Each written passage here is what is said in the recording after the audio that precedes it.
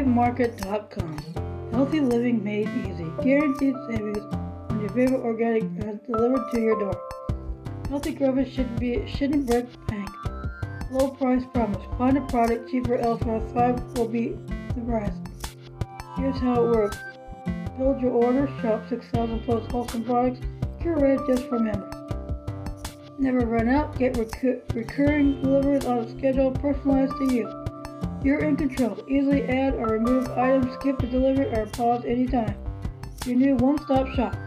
From organic pantry staples to clean beauty to non-toxic home, shop by over 70 diets and values. Gluten-free, ketogenic, organic, vegan.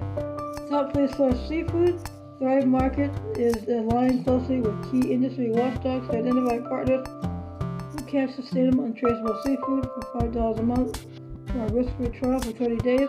Fast free, carbon neutral shipping, free gifts and samples. Every membership gives to someone in need. Better for you and the planet. Ethical and sustainable sourcing, carbon neutral shipping,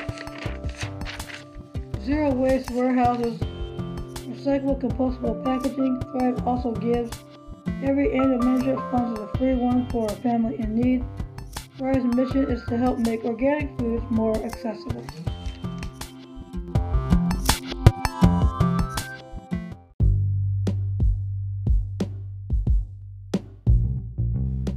Good morning. Here is Doctrine and Covenants, Section 41.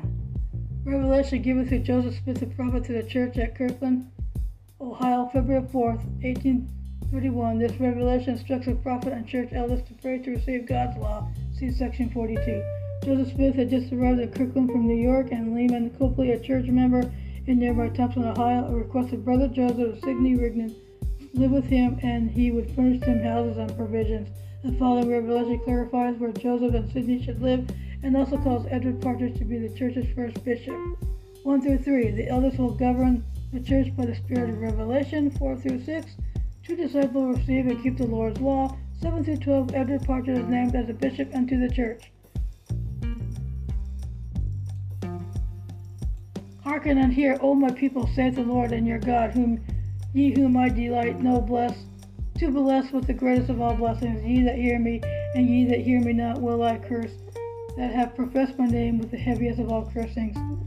Hearken, O ye elders of my church, whom I have called. Behold, I give unto you a commandment, that ye shall assemble yourselves together to agree upon my word, and by the prayer of your faith ye shall receive my law, that ye may know how to govern my church, and have all things right before me.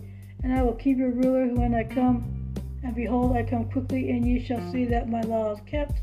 He that receiveth my law and doeth it, the same is my disciple, and he that saith, receiveth it and doeth it not, the same is not my disciple, and shall be cast from among you.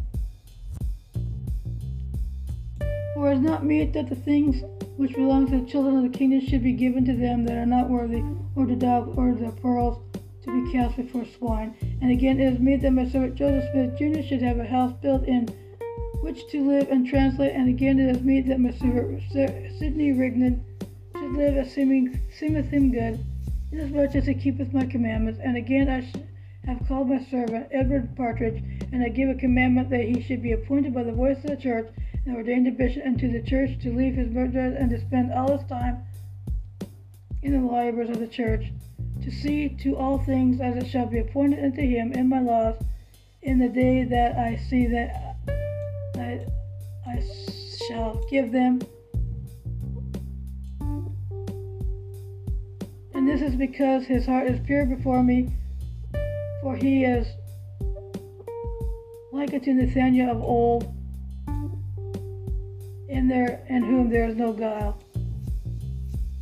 These words are given to you, and they are pure before me, wherefore beware now.